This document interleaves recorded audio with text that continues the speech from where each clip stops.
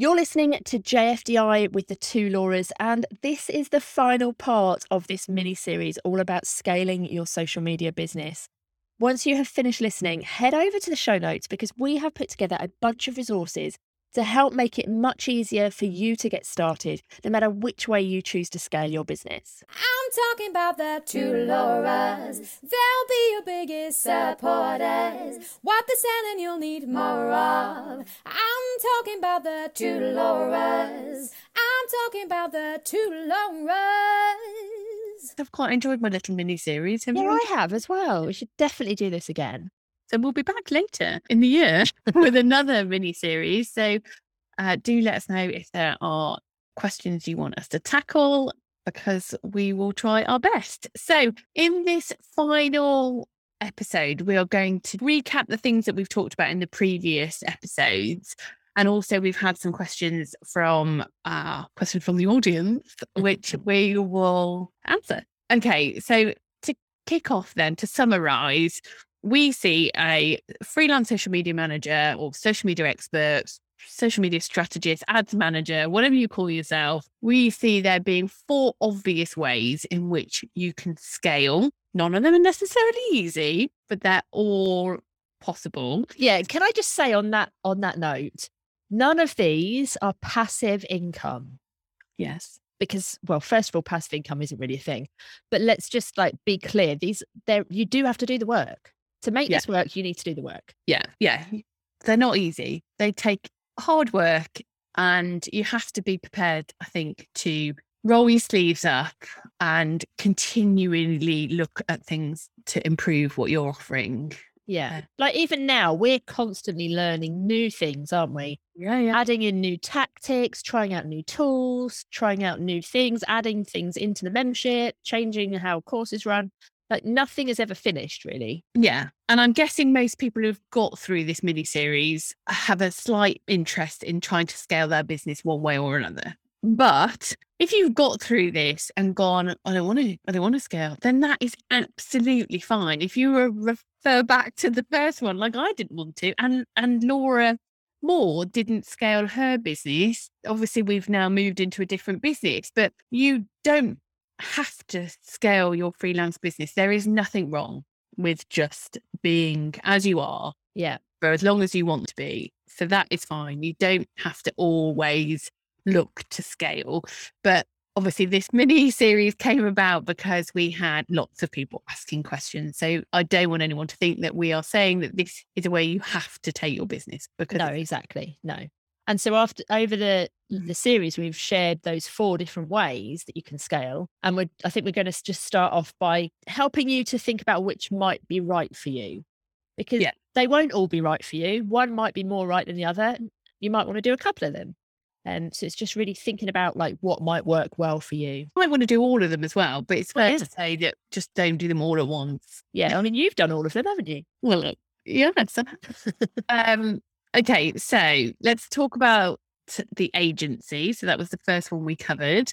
I think it's fair to say that if you are kind of a natural leader, but you still want to do the job, you'll still want to be in the weeds, all social media, platformy, in the action, dealing with clients, then an agency is a brilliant way to scale your business. But you will need to build a team that you trust, because when you're a freelancer, you'll have built a business based on your reputation, and it would be a shame to hire people who are then going to ruin that reputation. So you do need to work hard on that kind of recruitment or building of a team, because you just need to be able to rely on them to do a good job. And also if you're scaling because you're in a position that you have to scale, as in you've got work coming out of your ears, then it's definitely a case of wanting to outsource to someone where you are going to see the benefit of that. If you end up building a team of people who actually become more work than you're just doing it yourself, then something's gone wrong. So yeah, hiring the right people is really important. But I think it's fair to say you do have to have an interest or enjoyment, if you've done it before, of managing people,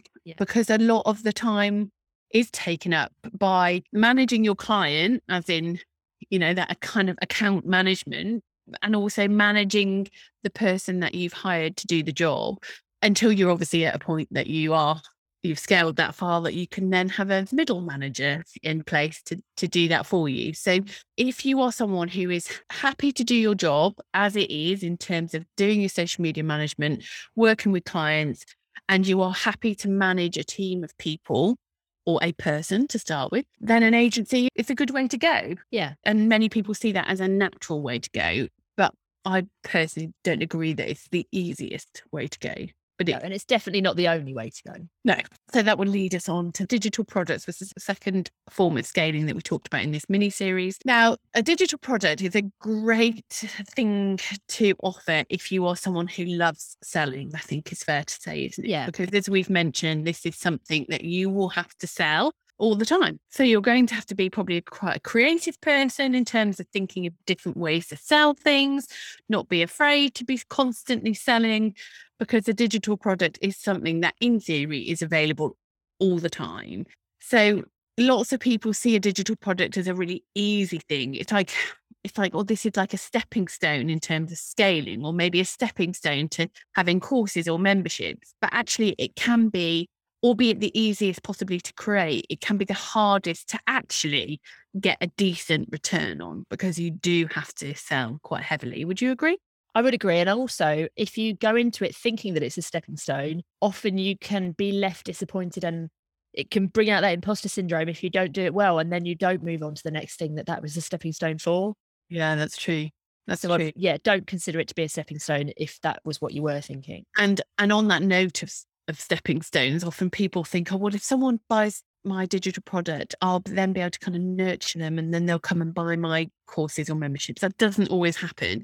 Digital products are the hardest way to build a relationship with people. You know, yes, obviously you can just keep them warm via your email or your social media marketing, but it's not going to be the same way that you can build relationships with people if you're delivering courses and memberships. Yeah, because it's like no face-to-face interaction. Yeah.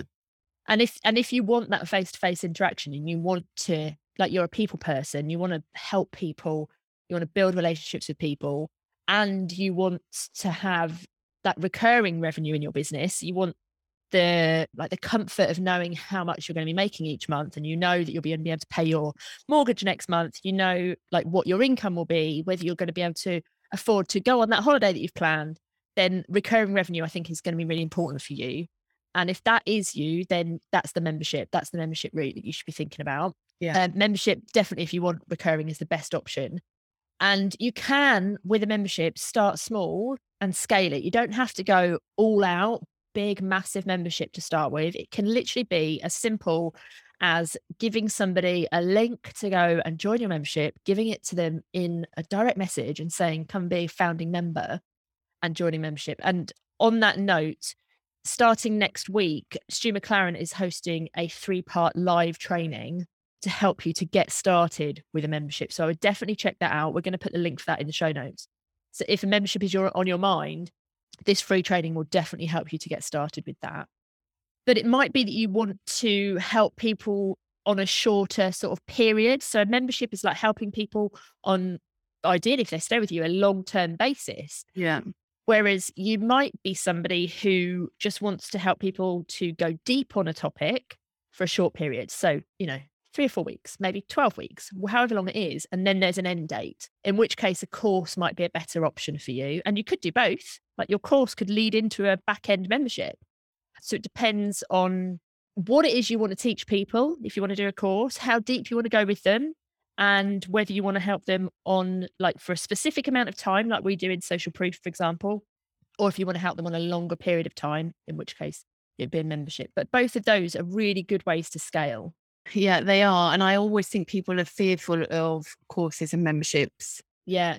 And actually that leads to one of the questions that we had, which was, somebody asked, if you're not very techie, how can you start a membership? What tech do you need in order to get started if you're not techie? So I think that might be a good question to start with first. Okay, well, let's go with it. Well, the only thing you really need is a way to take payment from somebody every month. So a recurring payment. You don't want to be invoicing people every month. You want it to automatically go into your bank. So Stripe, for example, can do that. And you need somewhere to host your membership. And that could be as simple as having a Facebook group. Yeah. So on the lowest end, you need somewhere to take payment and somewhere to host your membership. And how far you scale that up depends on how techie you are or how much you want to invest in somebody to help you. So for example, we use, and I'll put all of these links that I'm going to talk about in the show notes. We use Thrivecart to take our payments, which is linked to Stripe, and people automatically get charged every month. We host our membership in Searchy, which is really easy to use. And that's where we host like videos, we've got downloads, everything like that is in Searchy. And then we have a Facebook group. And if you're a social media manager, you probably know how to use a Facebook group already. But you could put everything into your Facebook group. So you could just deliver everything on Facebook Live. So you don't need to go down the route of having pre-recorded stuff.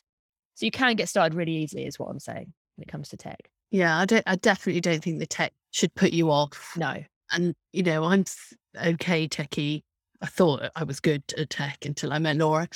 But there's so much out there. There are so many options out there that do make it easy for you. And all these products now, they all have great kind of help and customer service chat functions and stuff, don't they? So never let the tech put you off. There's always people out there who you can outsource that to as well. Yeah, exactly. So we heard a lot about finding the right team and when you're kind of outsourcing or building a kind of team. But I think the number one thing from my experience, and our experience as well with people which we've worked with in the To Laura business, is that you have to be really, really, really clear about what it is you need help with. It's all very well saying, oh, well, okay, well, first thing I'm going to do is hire a VA. But what exactly do you need the VA to do? So go through all the tasks in your business, and you want to kind of think about, are these tasks something that could be automated? And in which case, can you automate them, or is that a task that you want to outsource?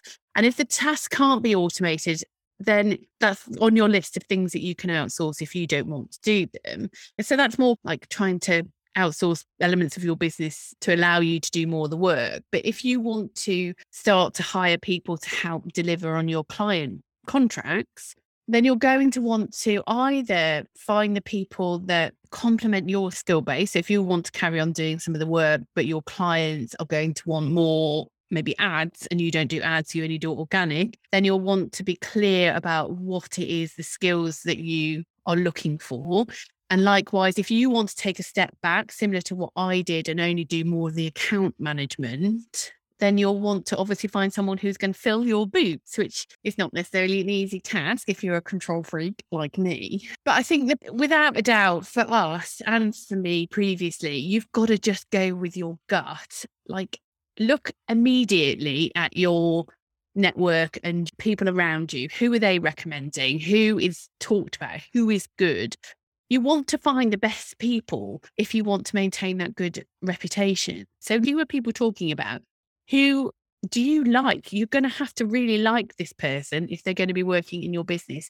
So that kind of gut feeling and having recommendations is always going to help. But like, obviously, if you're a social media manager and you're looking to scale your business to an agency and you're like in the inner hub, you're surrounded by people. So we are all in a fortunate position, but just because somebody else is working with someone doesn't mean you should. If your gut feeling is saying, no, I don't think this person is right, then my advice would be to always go with that gut. But it's worth saying, you've got to kiss a few frogs. So sometimes you might hire people and it doesn't work out. That's fine. As harsh as it is to say, everybody is replaceable, even us, really. So you do have to just start somewhere. And if it doesn't work out, then that's fine. As long as you're following all the kind of what you have to do contractually, then that's okay. And as difficult as those conversations can be sometimes, I don't want people to think, oh, well, I can't hire someone. What if they get it wrong? It doesn't matter if you get it wrong. You'll just find somebody else and you've got to learn from it. And sometimes you have to hire a few people and it not be right to really figure out exactly what it is that you need, because sometimes what you think you need, it actually isn't what you need. Yeah. And I think what you just said about going with your gut with hiring someone, I think also go with your gut. If you start to think this isn't quite right, like, trust your gut and do something about it. Yeah. Don't wait until something goes wrong. Yeah. It's not worth it, because if something goes wrong, that could be your reputation down the pan. You could lose a client for it. Yeah. Which could be obviously an important income stream. So Yeah. Yeah, And also protect your business. Make sure you've got contracts in place. Protect your business, protect your clients, protect your assets.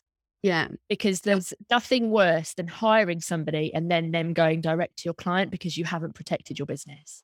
Yeah, definitely. We'll pop a link to we use for all our kind of contracts to feel like we're well protected. So we'll pop a link to that in the show notes. Yeah. Okay, so another question we had is, everything I want to teach in a course is available on Google. So what should I do? Easy. Do it. If there's stuff out there already on Google, it's because people are asking for that stuff. So if people are asking for it, there's a need for it. That is proof of concept that it's needed. So if we're going back to, and I think we probably spoke about this on most of the episodes, is that if there's already a need for it and people want it, it's just how you put your spin on it and how you make it different or specific to a specific type of niche or a specific type of person or a specific outcome. So yes, everything is available for free on Google. If you've got time, you can go and learn everything for free, but people don't have time. People want to invest to learn quickly and learn from somebody who they know is giving them the right, good information. So if you've got a reputation and people trust you, then, go for it. You can still do a course, even though that stuff is all out there on Google. Don't let that put you off. Yeah, there's a reason people are following you on social media. There's a reason that people are on your email list, and it's because they like you. They like the way you explain things or teach things, or you've been recommended. So that means, therefore, people want to know more and learn more from you. So don't knock the fact that, you've already built, well, you should, in theory, have already built an audience, even if it's small, of people who like what you are saying. Yeah. And on that note, the next question was from somebody who is asking, how do I start an email list? And we could do a whole podcast series on this. Yeah. But I think that there's a few things you need to just consider. So you need to pick a platform, an email service provider that you want to use. MailerLite is free. Go for that to start with, maybe, or have a look around, see which works for you. We use ActiveCampaign. You need to decide, how are you going to get people on that list? So it might be that you need to create a list builder. You need some sort of lead magnet that people are going to join your email list for, because just because you've got an email list doesn't mean people are going to go on it. You need a plan for what you're going to say to people in your emails and how often you're going to email them. The more you email, the more people hear from you, the more likely they are to open your emails. If you're only emailing once a month, people are only hearing from you 12 times a year. We try to email Monday to Friday every day. Sometimes we fall off the wagon, but we try our best. But there's loads of resources out there to help you to get started with building an email list. We'll put a link in the show notes for a really good course to help you to get started. But I would just say, just start. Yeah. Because the best time to start an email list was probably 5 years ago. The next best time is today.